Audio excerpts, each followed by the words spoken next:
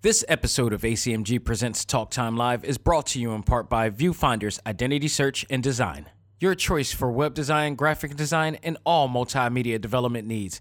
Visit VFISAD.com and let us bring your vision to reality. Hey there, this is Kyle Hebert, the voice of Gohan from Dragon Ball Super, and you are listening to ACMG Presents Talk Time Live. Excuse me, Gohan, this is more of a narrator type thing. Okay. Just do it more like a, next time on Talk Time Live. Next time on Talk Time Live. Don't quit your day job, Gohan. It's time. Talk time. Let's go. Anime, comics, movies, and games that come on and let's get it. Talk time. Anime, comics, movies, and games that come on and let's get it. Talk time. Anime, comics, movies, and games that come on and let's get it. Talk time. Anime, comics, movies, and games that come on and let's get it. Talk time live. Started in the 80s with Matt Cross. Dudes in the hood might have called that soft, but I carried that cross like Jesus did. Fast forward, I teach the kids to learn how to let go, live life, and show love to all things that don't matter where y'all from. And luckily, there's a show called Talk Time. We've been waiting for this for a long time. Dax kicks the facts on all the geek news, special guests and unbiased reviews. Suburban kids, the hipster street dudes, all can learn something new. Me too. I heard words with no faith is empty. I stayed the course, though my haters tempt me. Beat the podcast, that'll make them envy. It ain't too trendy, it's ACMG. Anime, comics, movies, and games that come on and let's get it. Talk time. Anime, comics, movies, and games that come on and let's get it. Talk time. Anime, comics, movies, and games that come on and let's get it. Talk time. Anime, comics, movies, and games that come on and let's get it. Talk time live.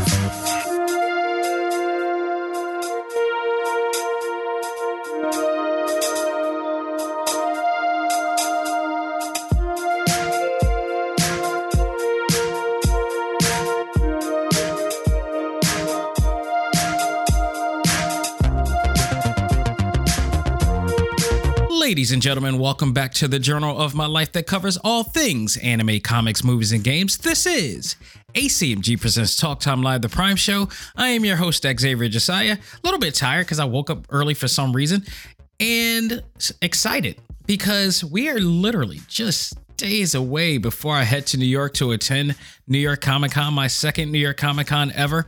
And this one looks to be bigger than last year because, you know, the COVID guidelines and such is, you know, diluted down to a considerable amount, actually probably even more dramatic amount, to be honest. I don't think there's going to be too much guidelines. They are still asking people to wear masks, even if they're, you know, cosplaying or whatnot. And we'll see how that goes. It's going to be interesting. I mean, they did a great job last year with the guidelines being a lot more stricter than it was this year. But I'm sure people are going to, you know, abide by it. It's going to be a lot of fun. It's going to be a lot more people this year, guaranteed. Like, you know, badges and tickets were selling out like crazy. Last I checked, they only had like 350 Sunday tickets left. Everything else was just sold out completely. It's going to be amazing. I'm going to look forward to covering all of that this week. This is, in fact, the last Talk Time Live for the entire week. I won't be back probably till maybe the week after.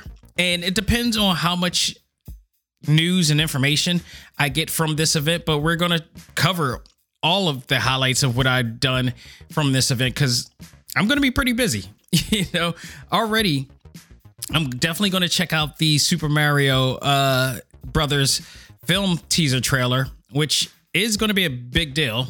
It's going to be in their Empire stage this year, which is one of their bigger stages. I have predictions that there's going to be a guest. And as you all know, if you have been following that, Super Mario is getting a movie, and it's been announced that Chris Pratt will be the voice of Mario for this. The fact that they're having this teaser trailer in one of their bigger stages leads me to believe that there might be something else added to this. And I think it's possible that the stars of Super Mario may be attending, including that is Chris Pratt, who may possibly make a surprise appearance. I could be wrong. I don't want to, blow up expectations. I don't want to, put in things. This is just my prediction. I didn't get any information from Repop at all or anything in regards to what's happening.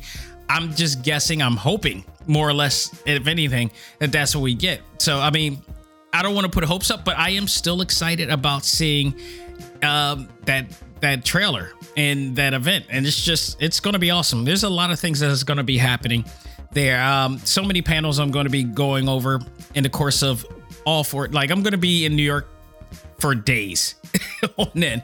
Not just going to, New York Comic Con to cover that, but just, taking New York differently than I did before, than my wife and I did before last year. Where, it's going to be a lot of fun. So we got a lot of that coming, but we also got some news going on this week. A lot of great news. And then some of it also in gear towards New York Comic Con that I'm going to be announcing in the next segment. And in our, I was about to say final stage. I literally was about to say that. Sometimes I get the two podcasts mixed up. That's our Select Start video game podcast, of course. But in our talk topic of the week, I am going to review Full Metal Alchemist, The Final Alchemy, or The Final Transmutation. If I believe the Japan version, they call it The Final Transmutation, but The Final Alchemy, which is titled in the Netflix version, that came out at the end of September. I got a chance to check it out, and it's the conclusion to the entire film version of the Full Metal Alchemist saga. So I'm going to give my thoughts on that. And we got a big show today. So we have to, because we won't be back next week. But let's not waste any time, folks. Let's find out what's new in the world of ACMG. And now it's time to find out what's new in the world of ACMG.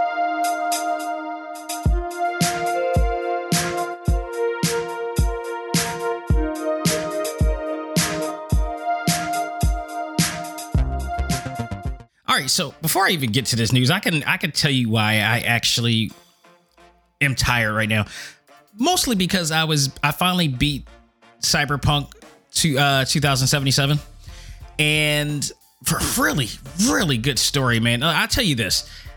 I said it on the Select Star podcast, and I'll say it now. Like, that game could have been a heavy contender if it was on point in 2020. It's such a shame. It's such a shame that this game, and maybe it will possibly, because there's an expansion coming, which after playing through the game and beating the Nomad story, I am all on board with this expansion. I am so invested in this expansion. CD Projekt Red did a great job, even though they had a lot of major bumps in the road that was worthy of a documentary of how they got from this point to that point in the course of 2 years of, fully developing this game. But then also I went back to watch the Edge Runners series on Netflix, and I watched that again. I'm watching that again because I want to see what I missed from the Cyberpunk game story mode and see if I missed it. I knew some things, I recognized some things from before, but I wanted to see some little other things that was happening. And one of the things I never mentioned last week, real quick, is that David, when like episode 1 or 2, he's doing a heist and it kind of screws up, and then he ends up trying to drive away from the Tiger Claw gang, but he doesn't know how to drive. And I love that. I really marked out for that. I immediately jumped in excitement at that because it told me that I'm not the only one that sucks at driving, or did suck at driving when I first started playing that game. That just told me a lot of other people probably went through the same thing when trying to drive, do the drive sim in Cyberpunk. And he was driving in ways like very similar to the way I was driving, but now I'm a lot better because I'm playing through the street storyline, or the Street Kid storyline, I believe is what they call it. And I'm now a little bit more experienced in everything that I've done, so now it's coming off a bit easier. I'm becoming a better FPS player, if you will, for single player campaign. I'm not an esport by any chance. I will not play Overwatch or Call of Duty or any of those damn games on PvP. Will not ever. Okay. I love the story mode. I love the single player experience. It allows you to have a lot of fun playing it. You know, now even going back to playing Borderlands to see how I fare with that. You know, I am completely at this point a fan of this genre. And I never thought I would be a fan of this genre before, but it's partly the reason why I am partially tired, because I woke up like 5:30 in the morning and just started playing again.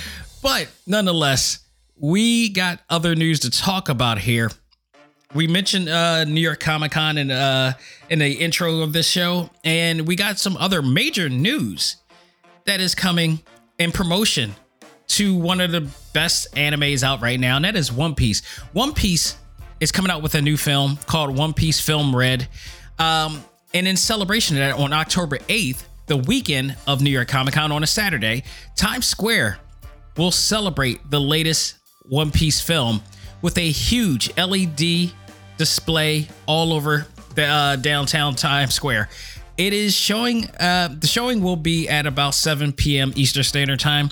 Fans, especially cosplayers, are encouraged to attend in full gear for this occasion. The movie is set to premiere on October 6th in the US and certain theaters, and then later in other parts of the US and Canada on November 4th. I am going to attend that the panel that they'll have that morning, because Crunchyroll will have a panel early in the day featuring the English and Japanese cast attending. So I will be attending that. I got a feeling that's going to be in one of their bigger halls. Like, if you guys, I think it might probably be in the same Empire stage that the My Hero Academia panels was last year. If you guys go into TalkTimeLive.com and look into the blogs, the blog page of it, I covered my first, experience with that last year. So it's a huge, like, I think it fills up to 5,000 people in that stadium. So it's like, it's really no way people can, like, if you didn't reserve for that playing thing and didn't get a seat, that means you were late, because it shouldn't be hard to get in there if you are on time to be able to reserve. And you do have to reserve for big panels like this. There were a lot of panels I wanted to see this year, including like I said, Velma, which is coming out too, and Mindy Kaling is going to be there, and I really wanted to see that. I'm a big fan of Mindy Kaling. My wife is a fan of Mindy Kaling, but it overlapped the Super Mario release, and I was like, I can't miss that. I really can't. I'm eager to see what this trailer is going to look like, what this movie is going to look like, the anticipation for that. And the fact that they're putting it on a stage, it intrigues me to want to see if they're going to do anything else with that, like I mentioned before. So, but the One Piece panel is going to premiere in the morning time, and then later in the day, Saturday is going to be the busiest day, period. Like, I'm going to be around a lot of panels. There's going to be a lot of things to cover. It's probably the most crowded of them all. It's going to be packed for this one. It's going to be packed all throughout the days. Like last year, I made the mistake of attending on a Thursday, and we got there Thursday evening. So we missed out on the Dragon Ball features. We missed out on a lot of awesome panels. The Supergirl panel, which was the last panel that they will ever do, unfortunately. Damn. Can I say real quick? Like, I miss the CW Arrowverse shows. It is definitely a gap in my, television watching schedule throughout the week. It literally, like, I've been invested into the Arrowverse for years, and to see that it is only like one show left from that in the form of Superman and Lois, which is now no longer connected to the Arrowverse now, because DC and the Warner Brothers and Discovery are now just doing everything but what we want them to do. It's been crazy to not anticipate a new show on Tuesday, Wednesday, because that was the norm for like over a decade with the CW and all that stuff. So it's weird to do that, but I missed out last year on that and other opportunities and swags and all that stuff. So we won't be missing that this year.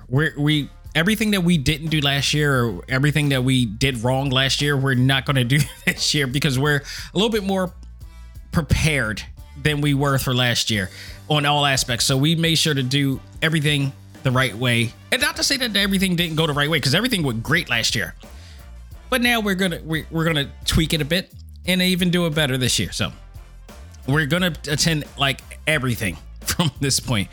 But this One Piece deal is a major deal. Every time I see situations like this, I go back and it reminds me of a discussion I had with my former co-host of this show, when this show had a major amount of people.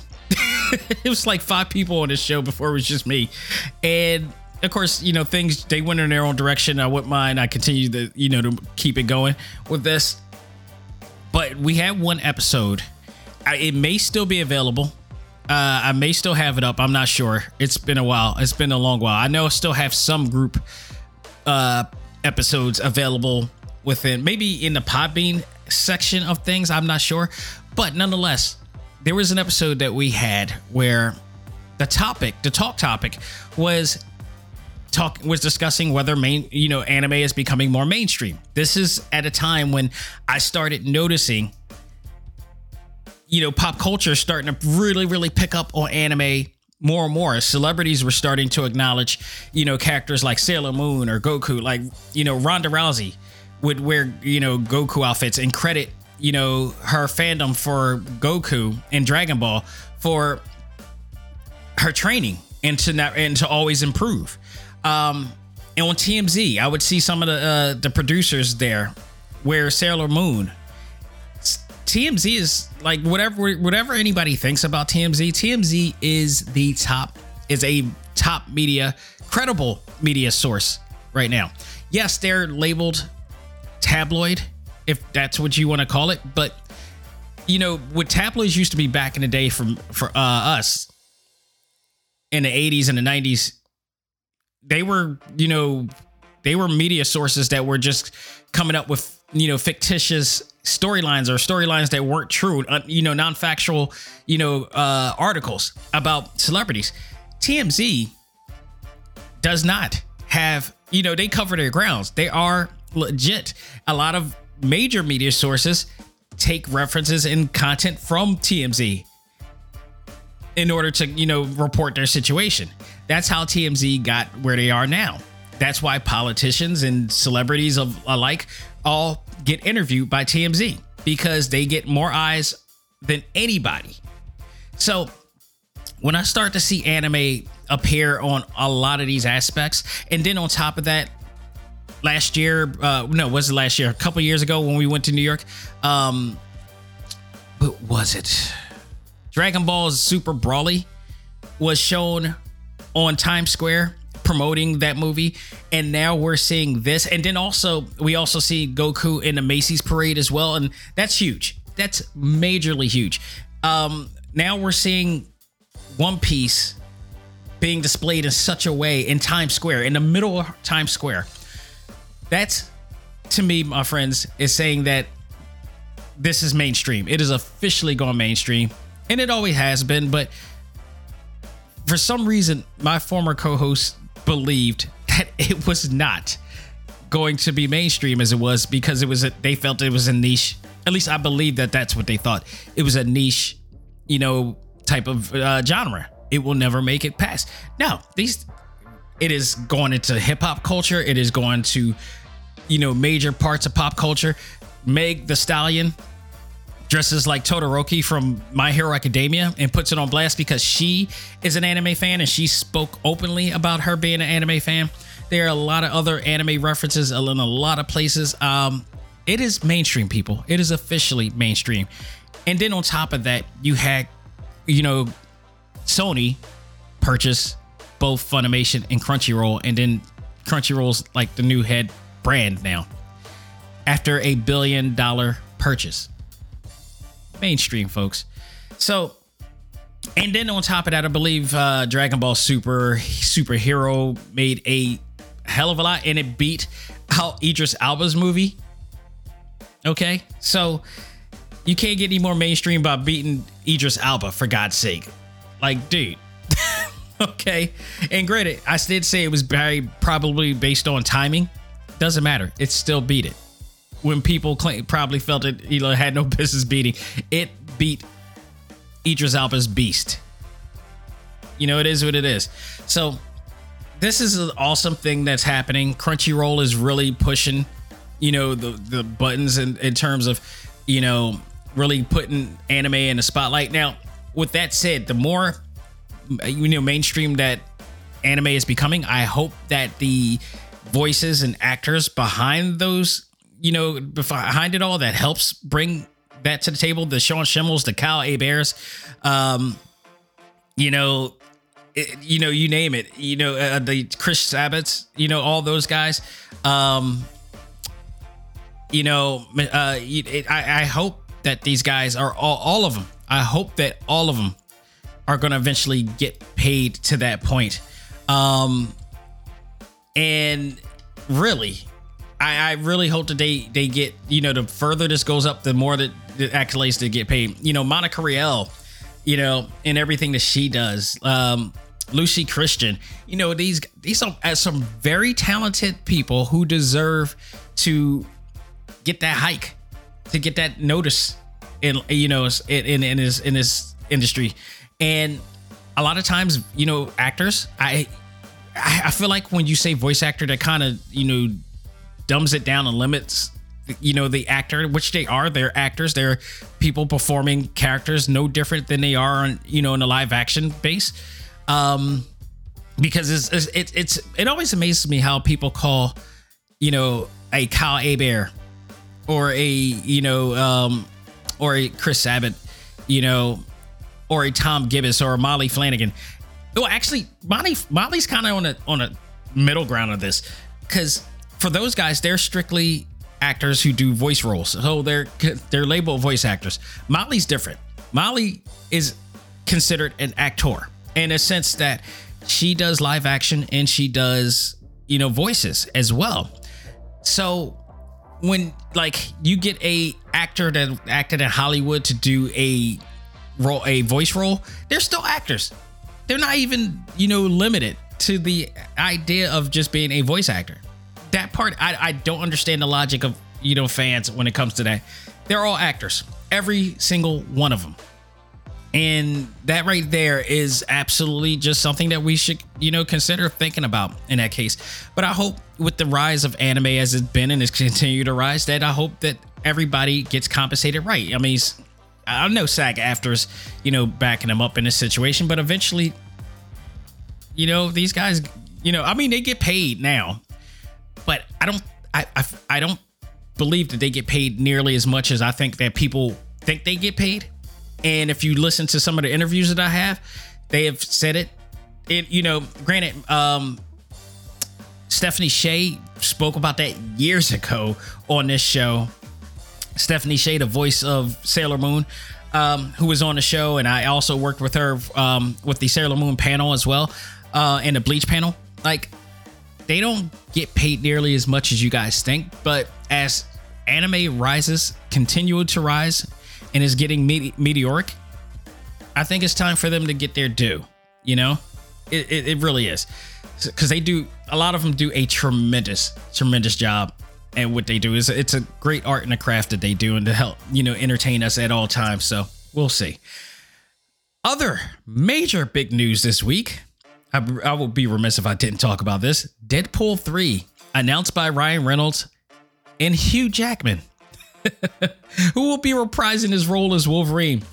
Ryan Reynolds went on social media with a hilarious video announcing that Deadpool 3 is in the works, it is coming, and Wolverine will be involved.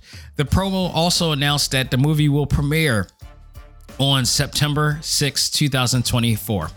The video was hilarious because it had Ryan talk about how strenuous and hard it was to put this together and write it and come up with a film. Now that this is going to be in a part of the MCU, and they were working hard to come up with a great plot that still lives up to the Deadpool name and still gives it the credibility that the original films, the first two films had.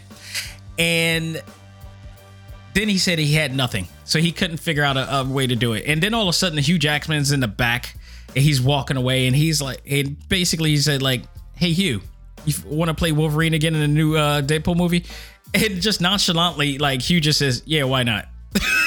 Then the camera closes up to, Ryan Reynolds, and "I Will Always Love You," the Whitney Houston version of Dolly Parton song plays, and we get the logo with the 3 claws going in it, with Marvel Studios logo this time on it, and it's on. And they gave a release date of September 6, 2024. I am all for this. Everybody wanted this. We've been waiting to see this to happen, and we're finally getting it. And Kevin Feige managed to bring it together. And it's interesting because a lot of fans were excited, but also perplexed because we're wondering about the one big, elephant in the room with that situation. Ryan knew this. Hugh knew this, and Kevin Feige and Marvel Studios probably knew this. So in height of this, Ryan then put out another video, which was supposed to answer the jarring question fans were wondering about, including how does Wolverine, who died in the movie Logan, manage to still live during the upcoming film?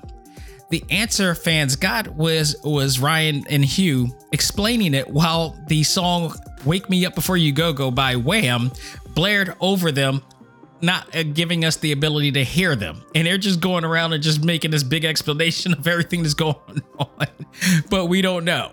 So he did say briefly that was Logan. That was a whole nother feature. That was a whole nother thing. They're going to explain how she was going to. We'll figure it out sooner or later. But nonetheless, this is awesome because they didn't make this announcement at E3, and they wanted to do this when the time was right. And what better time? So a lot to be excited about. 2024 is a long way to go. It is 2 years from now. However, we shouldn't be upset. We shouldn't be cynical. We shouldn't be mad. There's so much more, shows and movies that Marvel Studios is working on right now, and just announced actually too.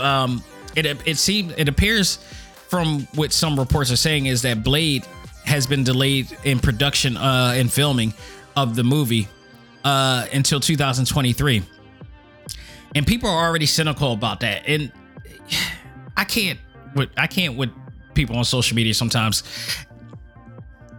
What's so bad about people, and I think it's very unhealthy, mentally unhealthy. And if you're the person that's listening to this is one of those people, I need you to listen up. I don't think it's about the movies not living up to your expectations. I think that you're projecting yourself into these films in a way that, like, because think about it. 2008, Iron Man came out. Since then, we've had a consistency of awesome films. And for 11 years, from Iron Man 1 to Endgame, we have had nothing but phenomenal movies and TV shows all connected together with an experience unlike anything we've ever seen before. So every single time now that a Marvel movie has come out, there's still people that are doubting because they're waiting. They're cynical. They're very cynical in their mindset and waiting for something to fail. Why? I do not know. But I know that it has something not to do with Marvel Studios, not to do with production of anything. They're just waiting for something to fall. I don't know if it's to make themselves feel better, but it rarely happens. And then even if it does happen, Marvel Studios get back into their feet and kill it. Like, we can name the amount of films that they really screwed up on. It's less than the amount of fingers in my hand. Everything else was critically acclaimed. Majority of fans felt that every single one of these films, knocked it out the park. It's only a minority of people that really said it is not, and that's just their hang up. Then some of them could be, doing it for contrarian reasons. Others just, want to, hate watch for no reason. People want attention. What can I say? But there's no way that, like, you should be cynical about anything Marvel comes out with even now, especially even with She-Hulk. And most of the people who are complaining about She-Hulk has never read a She-Hulk comic book to understand how She-Hulk flows in terms of story development and character and comedy. Because She-Hulk does comedy a lot more than people think, you know? And it's usually men that are usually complaining about this, and it's usually those men who pretty much don't read the books. I had one of my friends admit that they don't have never read the book. And, you know, because they were saying how, like, it just didn't feel like to what comic book did you not read that it did not feel like it? Because it obviously wasn't She-Hulk. You would have known that this is the type of, you know, banter that they have in those books.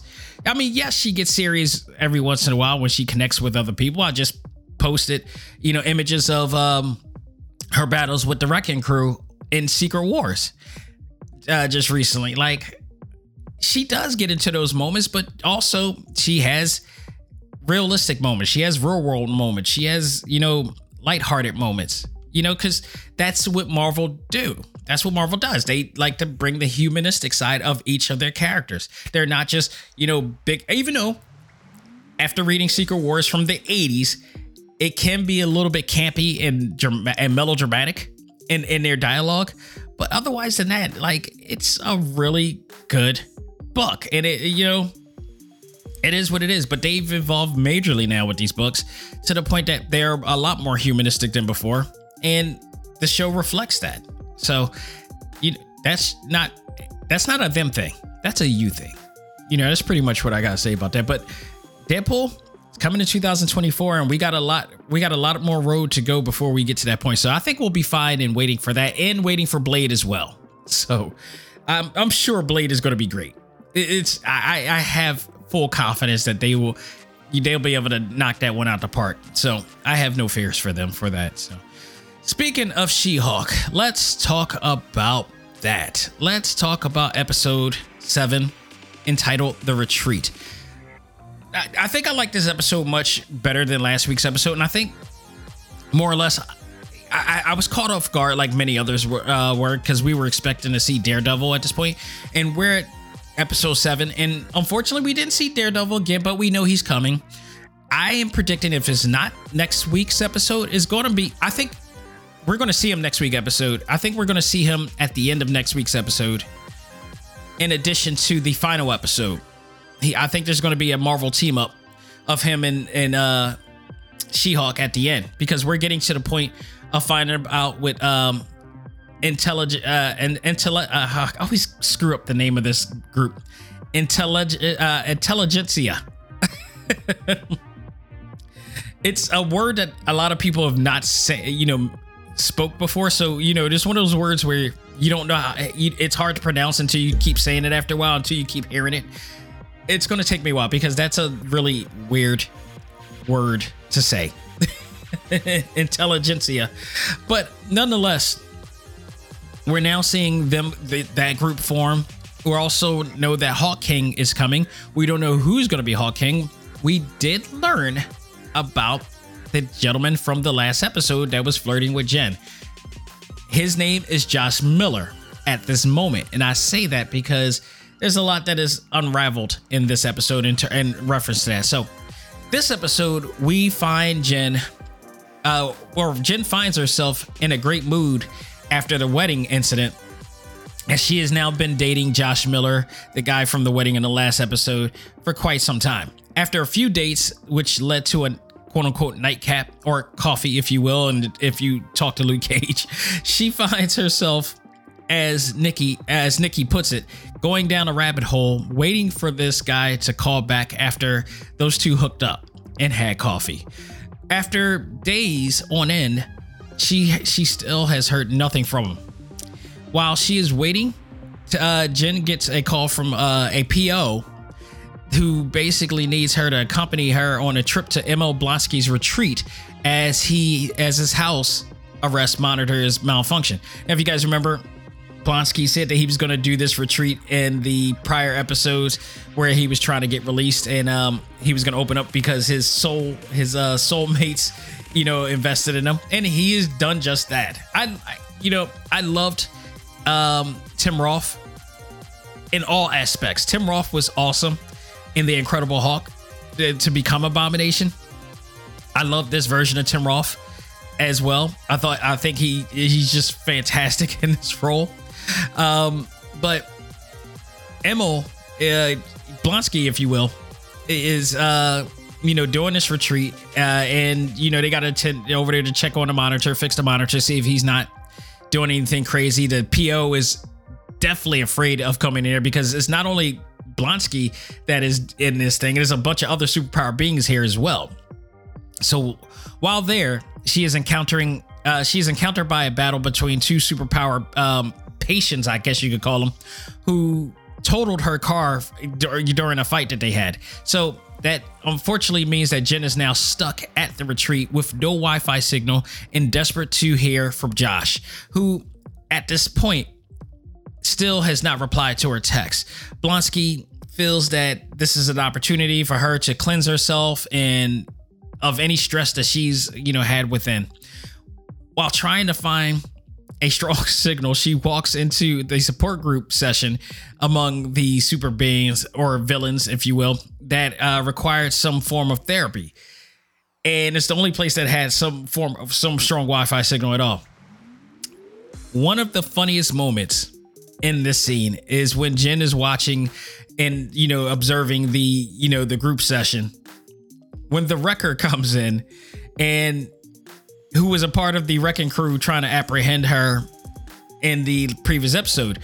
And this triggered Jen into a spot where she said, she immediately broke the fourth wall.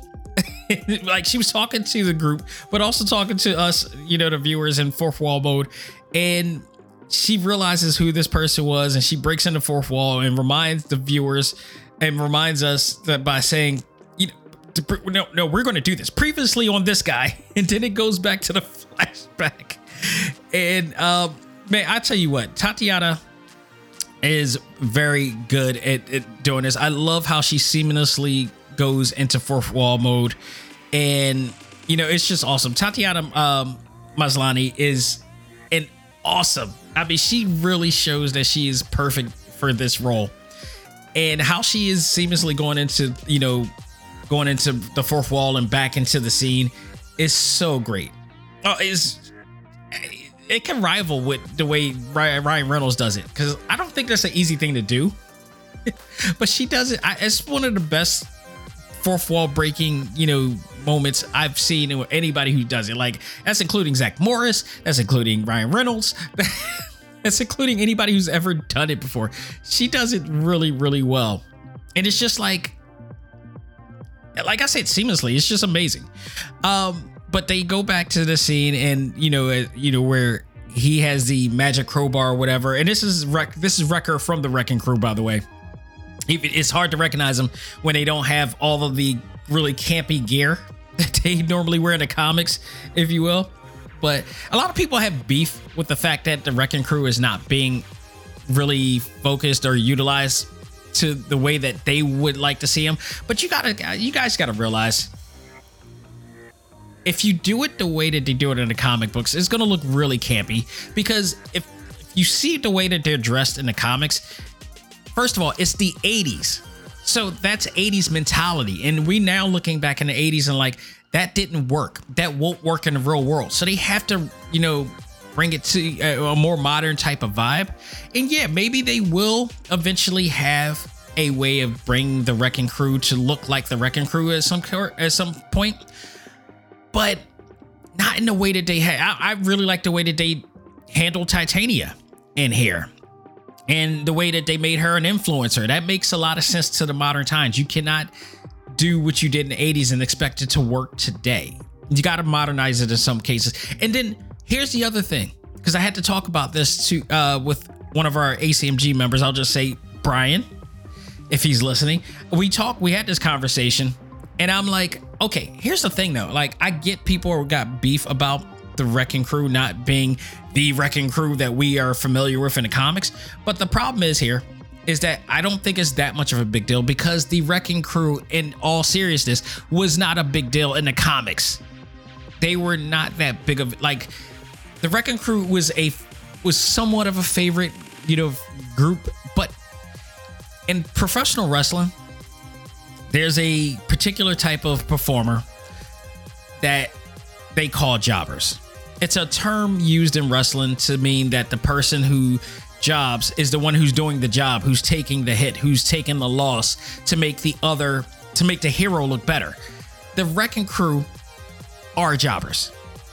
They are not to be taken seriously. They are not to be, considered a major deal. And this was just nothing. I mean, just the fact that they acknowledged them was enough. Yes, I would love to see them a little bit more powered up to be able to take on She-Hulk, and maybe we will. I mean, people thought that we wouldn't see Abomination anymore or any connection of the Ed Norton movie because Ed Norton's was no longer there, so they thought that they were scrapped. But then we saw Thunderbolt, Ross later on in Civil War, and then we now seeing Blonsky and everything. So they doubling down on this. It's not to say that it's the last time we'll ever see the deal. But again, with our short attention society, we often think that that's a one and done deal. That's not the case. This is a thing. This is one of those, that same situation or similar to that situation I was just talking about in reference to how is it that we've enjoyed 11 years of the Marvel Cinematic Universe and yet we're still skeptical and cynical about anything that they come up with. Like, I don't get it. I do not get it. Like, these 11, do you know how hard it is to come up with 11 years worth of awesome content and features and production? And they did it for 11 years. Yet you make it seem like it's only been 11 minutes. Yeah, like, chill. I tell you, man, it boggles me. But the Wrecking Crew, I've actually enjoyed it. I didn't pay no mind to it because it's the Wrecking Crew, dude. It's like it's not like we're talking about Doctor Doom. It's not like we're talking about Ultron. It's not like we're talking about Thanos. Like, that's the Wrecking Crew. Let's be serious. Like, I didn't mind when they didn't make too much of a big deal with the Shocker in Homecoming. Nobody did. People love the fact that one, that they acknowledged the Shocker, and two, that Bokeem Woodbine ended up being the Shocker, even though he didn't wear the gear. The Shocker exists. Nobody had issue with it. So now we're going to have issue with this. And I still think the stigma of this being She-Hulk plays a factor in it because people want to damn this movie for any reason. And I also love that this show, like, it's not a movie, this show, I should say.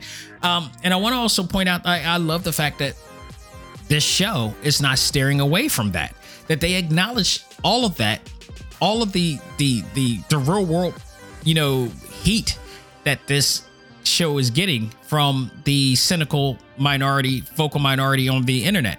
And they acknowledge it, that, they're giving you hints, telling you that they're not being fazed by this. Okay. And, I agree. I fully support this film. This show is funny as hell. It's just as funny as Ms. Marvel, which nobody seemed to have a problem with on that factor. And they have with this. Like, get a grip. Again, I say, if you didn't watch, if you claiming that you don't like this show, but you like She-Hulk, but you never read the book or never watched the cartoon series, or not the cartoon series, but her appearances on the cartoon series, go back and watch The Incredible Hulk on Disney Plus, because she makes some appearances on there. She is her character is exactly the same here as she was on that cartoon series and other cartoon series that she's ever appeared on. She's always meant to be the opposite of Bruce. I cannot stress that anymore. So I didn't mind it, but people did. So after she figured it out, she ended up attacking him. But after taking the record down, Blonsky convinced her to talk it out rather than, grill it. After letting it out, she was able to get out of the rabbit hole of her mind. She came out feeling great about herself and more confident than ever after deleting Josh from her contact page. If his real name is Josh, by the way. I'll talk about that in a minute. But we then learn why Josh ghosted her in the first place, as he is a member of Intelligentsia. And, I got it right this time. Who managed to get the DNA needed to create Hulk King here. So we're definitely going to get Hulk King. As to who's going to be Hulk King, who's connected to Intelligentsia, there's a lot of questions because here's the thing. If you didn't read the comic books, or here's something that'll help you out. I highly recommend you buy the recent Marvel Encyclopedia. I got the digital version on Kindle. There's a lot more to it. You'll learn a lot about the comic book universe and what they're referencing off of in here. But Intelligentsia is basically a group of really incredible minded, beings that are trying to rule the world. One of which involves the leader who is going to be appearing in the upcoming Captain America, Sam Wilson movie as the main enemy there. So and also MODOK also is making an appearance down the line in the Secret War saga and in the multiverse saga as well. So definitely put those two together because it's possible there's a higher power involved in this, and the leader could be one of them. MODOK could actually be one of them, but I think this could be more for the leader as well. As for Josh Miller, it's a possibility, and this is I don't want people to say that this is, but this is I'm making a crazy prediction here. Could it be possible that Josh Miller is not Josh Miller, but in fact Amadeus Cho? One thing, the dude looks just like Amadeus Cho from the comics. That's one. Two, he's working with Intelligentsia. Amadeus Cho is in fact a genius level to be a part of that. Now, what the problem is here is that Amadeus Cho is in fact a hero. He was a former member of the Avengers. He's a member of the Champions. He's a good guy, but this is the Marvel Cinematic Universe, not to be connected with the Marvel Comic Universe. And like the Ultimate Universe, we've seen other characters become different, play different roles in this universe. I'll give a great example. Reed Richards in the Ultimate Universe was a bad guy. He became like a Doctor Doom level villain in the Ultimate Universe. So it's not so far off. He gave himself a different name. I think it's Eradicator or something like that. I forgot. But he was awesome in the Ultimate Universe as a villain version in that universe. So it's not so far off. Again, if you've read the comic books, do you know that anything that happens in this universe is not so far off from source? Because they played around with these type of things before.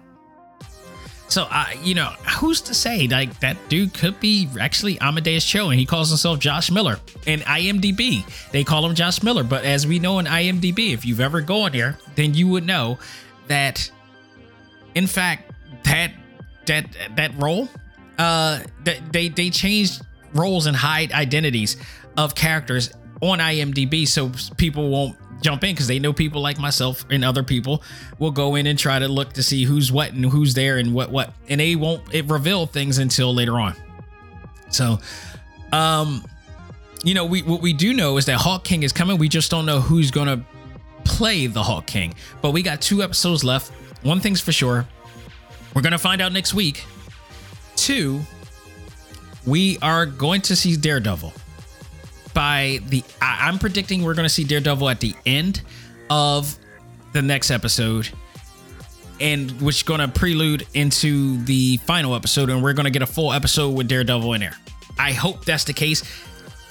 We're going to see him. It's just how we're going to see him is going to be the thing. But overall, love this episode. Really enjoyable, warming episode, because we got to kind of see Jen get her groove back in this episode, but we also got to see things going deeper. So I've enjoyed every one of these episodes. They've been hilarious. They've been funny. They've been entertaining. Not as action packed as you probably would want, but in its place, the comedy and, Tatiana Maslany's performance has been absolutely solid in here. So, and this is my first seeing of her, my first experience seeing her, because I never watched Orphan Black ever. But I've heard so much of how great that show is, and it makes me feel like I should go back and watch that now. After when there was a lot of shows I didn't jump on a bandwagon with, even though I've heard they were phenomenal, and I heard so much about her, and now I see why. I see why she is She-Hulk, and why she's Jennifer Walters, and she's awesome. she's been fantastic on the show. Speaking of cynical fans and stupid fans out there, there was a pic that just came out that's been circling around social media, and it's a pic of Tatiana standing with her She-Hulk stunt double, goes by the name of Malian Araya, and this shut up so many hate-watching people. And because one of the things that people were saying about the show, and in terms of the She-Hulk look, is that her body form, her body shape looks abnormal. It doesn't look normal. And then we discover that this stunt double, Melania Araya, is like 6'5". She dwarfs Tatiana. And there's a picture of her standing next to her. So they're using the body frame of this woman to portray the form of She-Hulk. And she stunt doubles for this. This shut everybody up because her form is being used. And that means that what we see from She-Hulk is real.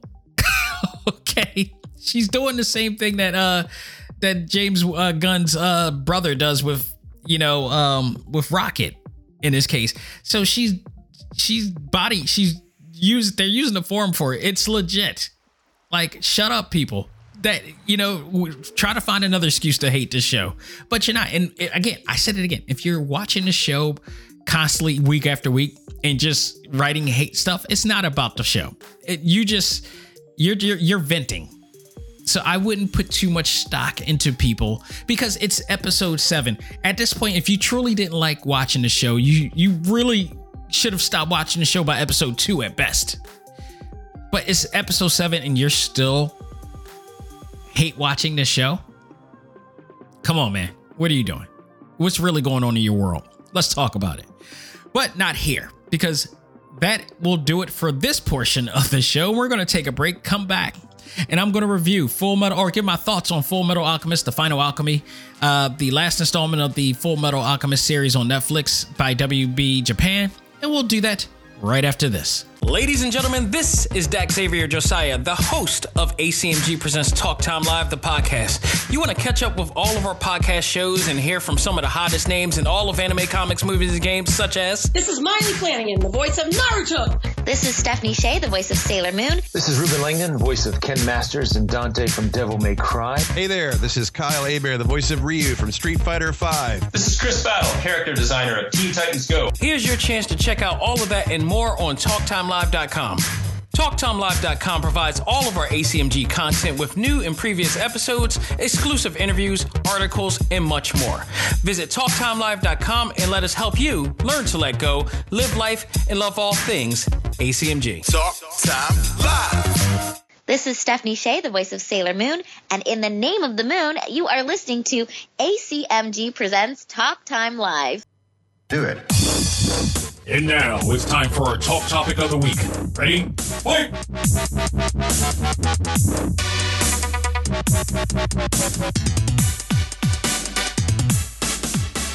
Folks, we are back with our talk topic of the week, and it is my review of Full Metal Alchemist Final Transmutation, or as Netflix titles it, The Final Alchemy.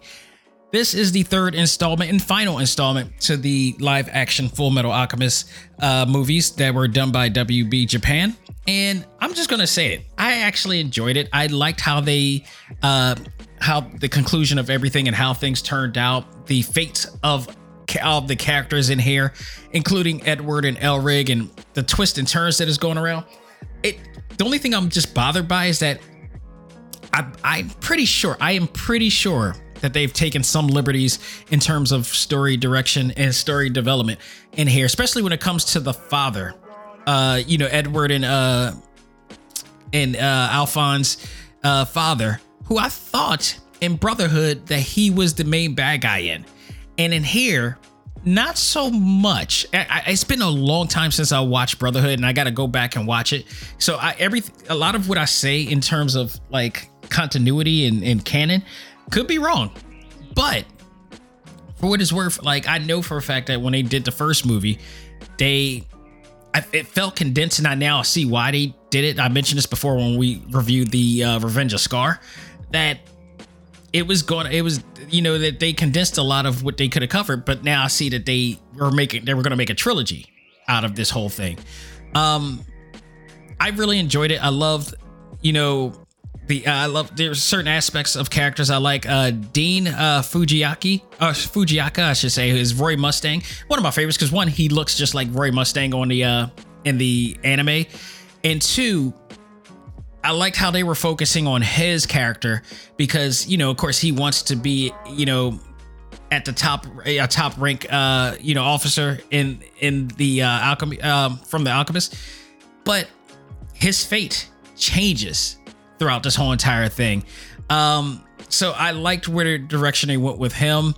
Kanata Hongo as Envy, which we last saw him with Edward in the stomach of Gluttony, and they're trying to get out of that situation. So they're trying to figure it out there. He looks just like Envy in the manga, and like that's the thing. The costume designer here is so awesome because they did, like, unlike what they do in the US, they are straight to source with this. So if they look like that in the anime and in the manga, they're gonna look like that in the movie with WB Japan. This is not just Full Metal that they did this to. They also did this with Bleach. They also did this with what is the other one? Gintama. They all looked exactly like the characters that they portrayed on air. So I always appreciate the effort that they put in to make sure that these characters, that this premise, that the look and feel, the presentation really gives you the feel of the anime and the manga. And that's what they did here. Also, I'm a big fan of Renri, and I love the direction of Winry and Edward here. If you didn't watch this and looking forward to watching this, stop listening to this now until you listen to it, because I'm going to spoil some things.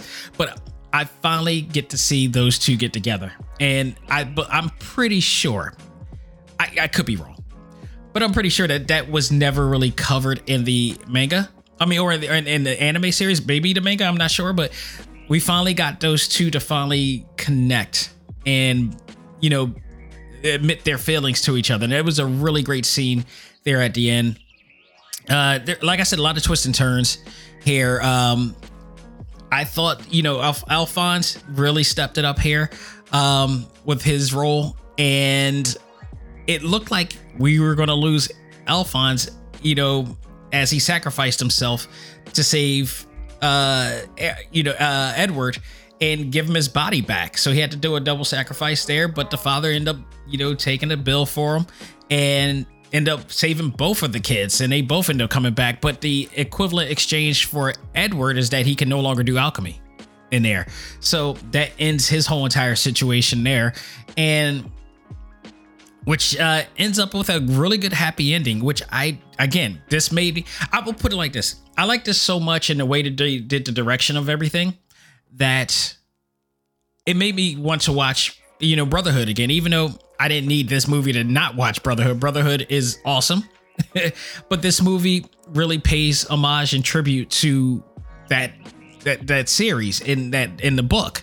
I thought they did a really good job. There's a lot of familiar things that I saw, and people complain all the time about Marvel not going, sticking to canon and not going to source.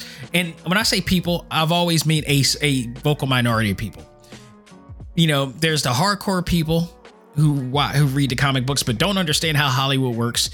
They always do this. But in this case, you got to give WB Japan credit for really sticking to the source more than most would.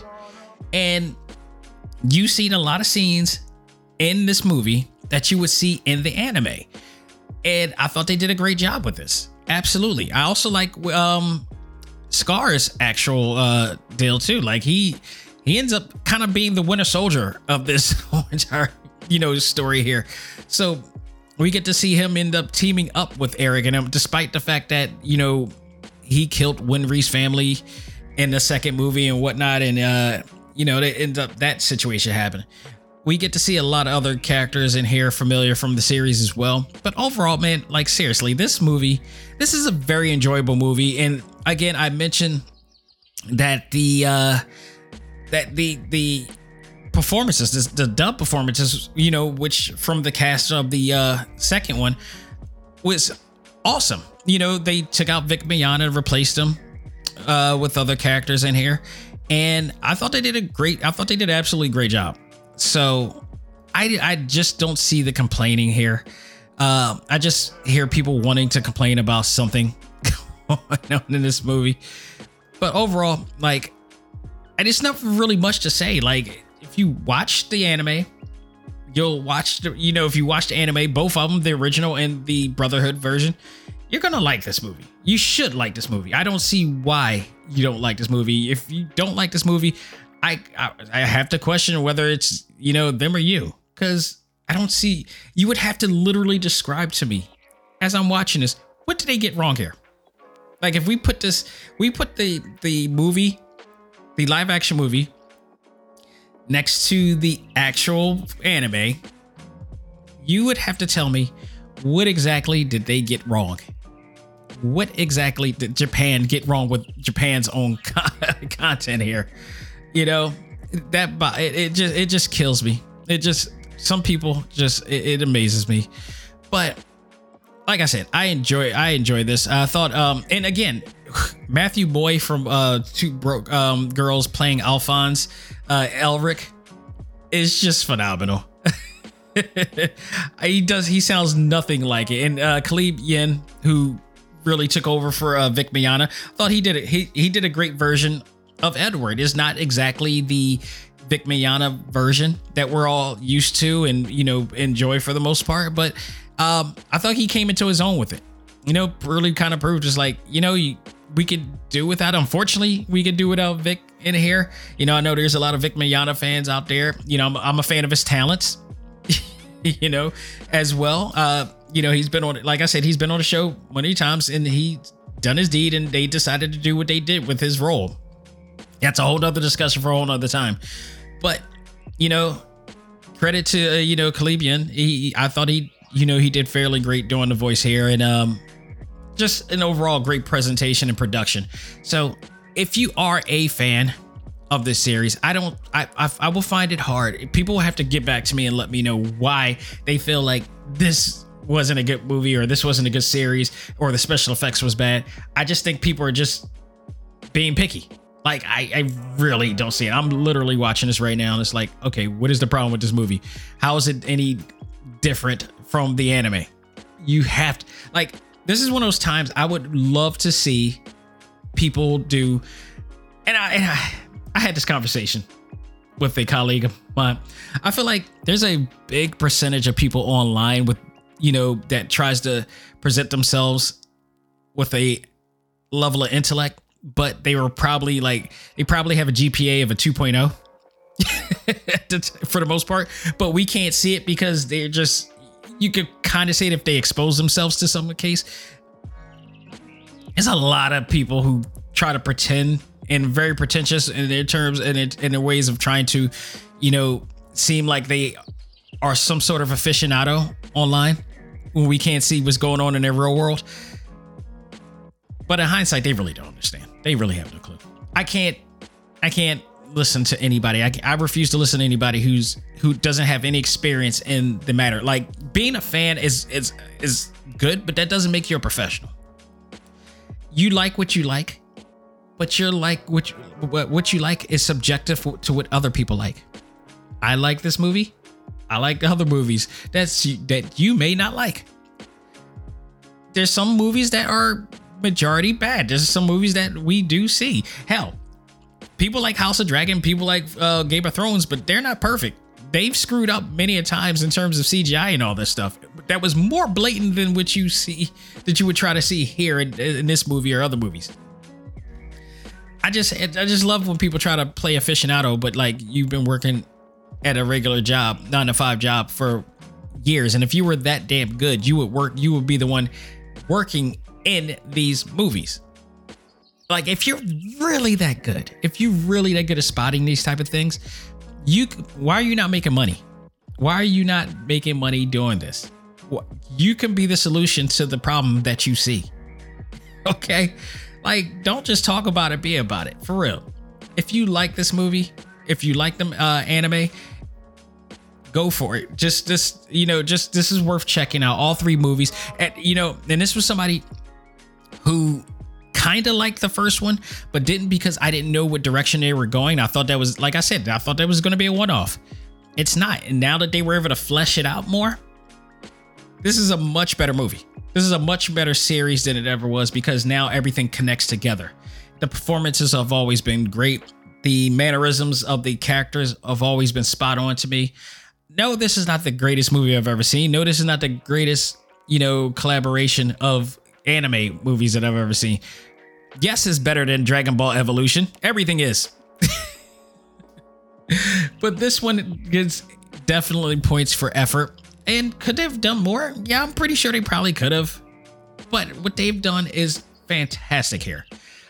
Trust me, here's another thing too. A lot of kids and fans today are really spoiled because we never had anything this awesome back in the 90s and 80s. If you talk about a film done by Asian studio, the closest, most awesome, game-changing movie that I can tell you came about was a movie called The Storm Riders, and it was based on a comic book in Hong Kong or somewhere in China or in the East. But Storm Riders is based on that, and they made a movie based on it. And this was around the time when The Matrix was out. And The Matrix changed the game for how we looked at action and sci-fi movies forever. The Matrix can be compared to Final Fantasy VII in terms of Hollywood. Like, it was that much game changing. Well, Storm Riders kind of played in that same role too, because it was a martial arts film to that extent based on a comic book, but it also had game changing CGI and special effects that we've never seen in a martial arts film of this caliber. And since then, that was the starting point of us seeing, Asian films evolve to what we're seeing now. Like, if you compare this to what we've seen from back in the day, like, they are far and away, like, these studios deserve way more credit than people are giving them, but people are just so damn spoiled, cynical, and skeptical about everything now that they don't try to give things credit. And or they're contrarians trying to, stand out from the crowd and trying to get noticed by just bad mouthing something, because that's what they feel like they'll get more attention doing, even if it doesn't deserve it. I will tell you this: Full Metal Alchemist, all 3 of the films don't deserve any negative press. I thought they did a really good job, showing the essence and the feel of the actual manga and anime. And if you are a fan of the anime and manga, you're gonna be a fan of this. And prove me wrong. While this is not the best thing I've ever seen in God Green Earth, this was a solid series, and it ended off really well with a great happy ending, for everybody. Well, not for everybody. Not everybody got a happy ending. Colonel Mustang, I will say, got the bad end of the stick here. But it did work out for regardless. And I like the way they ended. I like the way it was put together. I would suggest, because it's on Netflix, watch all 3 of them combined and, enjoy them for what they are. I haven't watched Rurouni Kenshin. I'm still in the phase of trying to see if I really want to watch that due to the circumstances and the controversy of the creator and what he was into and what he's done and stuff like that. And I don't know, man. Look, I can't watch him. I can't watch that, but not listen to R. Kelly. Let's just put it that way. Okay, because that would be a total hypocrisy on my behalf to do so. But Full Metal Alchemist, I thought it was a great series. I thought everything was great about it. If I'm going to give it a grade overall, worth seeing, worth being a fan of, I'm going to give it a B+. Yeah, I would say a B+ is deserving for this, because they put a lot into this. They really did. So if you don't like it, that's on you. But for me personally, I enjoyed it. It wasn't, like I said, I've seen better versions of everything, but this is a really solid, strong, showing of this. And, it was very much enjoyable. So go out of your way, check it out. It's available on Netflix right now, The Final Transmutation or The Final Alchemy. But watch all three of them. Even the voice acting, the English voice acting is solid in here as well. I thought the ADR was great in all through the three films. So go out of your way, check it out. It's available now. Folks, that will do it for this final edition on the road to New York Comic Con. It's been a lot of fun here. I'm going to miss talking on the show, but I'm going to have a lot of fun probably. And I'm not joking. I'm going to be drained when this is done. If it's anything like last year, like I said, I'm fully prepared. I got more, sneaks and boots to wear and ready to walk all through these damn places. My feet will not be hurting this time because I think one of the mistakes I made was I wore flat shoes that time. No, I am prepped. I got like sneaks to the wazoo. I'm going to be walking up and down the entire Javits Center with. So this is it. We're going to see you guys a week after. Whether I'm going to do it on the next Sunday, I might actually do it earlier because I want to talk about everything as it's been seen, but I'm going to be busy as hell when I get back. I got a lot of, footage that I'm going to be taking. I got to do a lot of, post-production of things, videos, all that stuff, whatever it is, I got to be ready for it. So get ready, folks. It's going to be busy. There's going to be a lot of announcements coming possibly too during the weekend of, New York Comic Con as well. So stay tuned for that and much, much more. But if you're looking for new content to talk to or listen to, I should say, and, we're going to be away. So this doesn't mean you can't listen to, archive episodes, especially on TalkTimeLive.com, where you can check out all of our audio episodes. You can check out episodes you missed, maybe episodes you may want to listen to on there. You can find it easily on our website. On the podcast page, there is a search engine. And you can you can type in Select Start if you want to listen to any video game reviews. You can type in certain names of, guests that we have. You can listen to it there. Or if you want to watch those interviews with some of our guests, you can go onto our exclusive video page, and we got a whole setup there that you can easily watch them there. You can also check out our blog page because we always got content. We filled up with content there, and there will be more to come after this. Trust me when I tell you, there will be more. It could be some new items that I got from New York Comic Con. It could be the event. I will be covering all that. Unlike last year, there will not be a release of a new game system or a new game coming out today. So there will be no new big lines going on at Nintendo New York, but I will be going to Nintendo New York to see what they got. Who knows what I might come out with next from there. So people, thank you so very much. I always appreciate you taking the time to listen to the show and all of our shows. If you want to listen to the show or subscribe to the show, you could do so wherever you listen to podcasts. That is including Spotify, iHeartRadio, Apple Podcasts, Google Podcasts, Stitcher, Podbean, TuneIn, Audible, Pocket Cast, Pandora. And if you're on Tumblr, you could just type in Talk Time Live and you will find it there to listen to as well, because I post there for all you guys there. Thank you guys so very much. And that will do it for me. On behalf of myself, this is Dak Xavier Josiah saying learn to let go, live life, and love all things anime, comics, movies, and games. This is ACMG Presents Talk Time Live. We are out of here. Take care and have a great week. And by the way, hearts and thoughts and prayers to the family and friends of Coolio. May you rest in power, my man. Forever. Take care.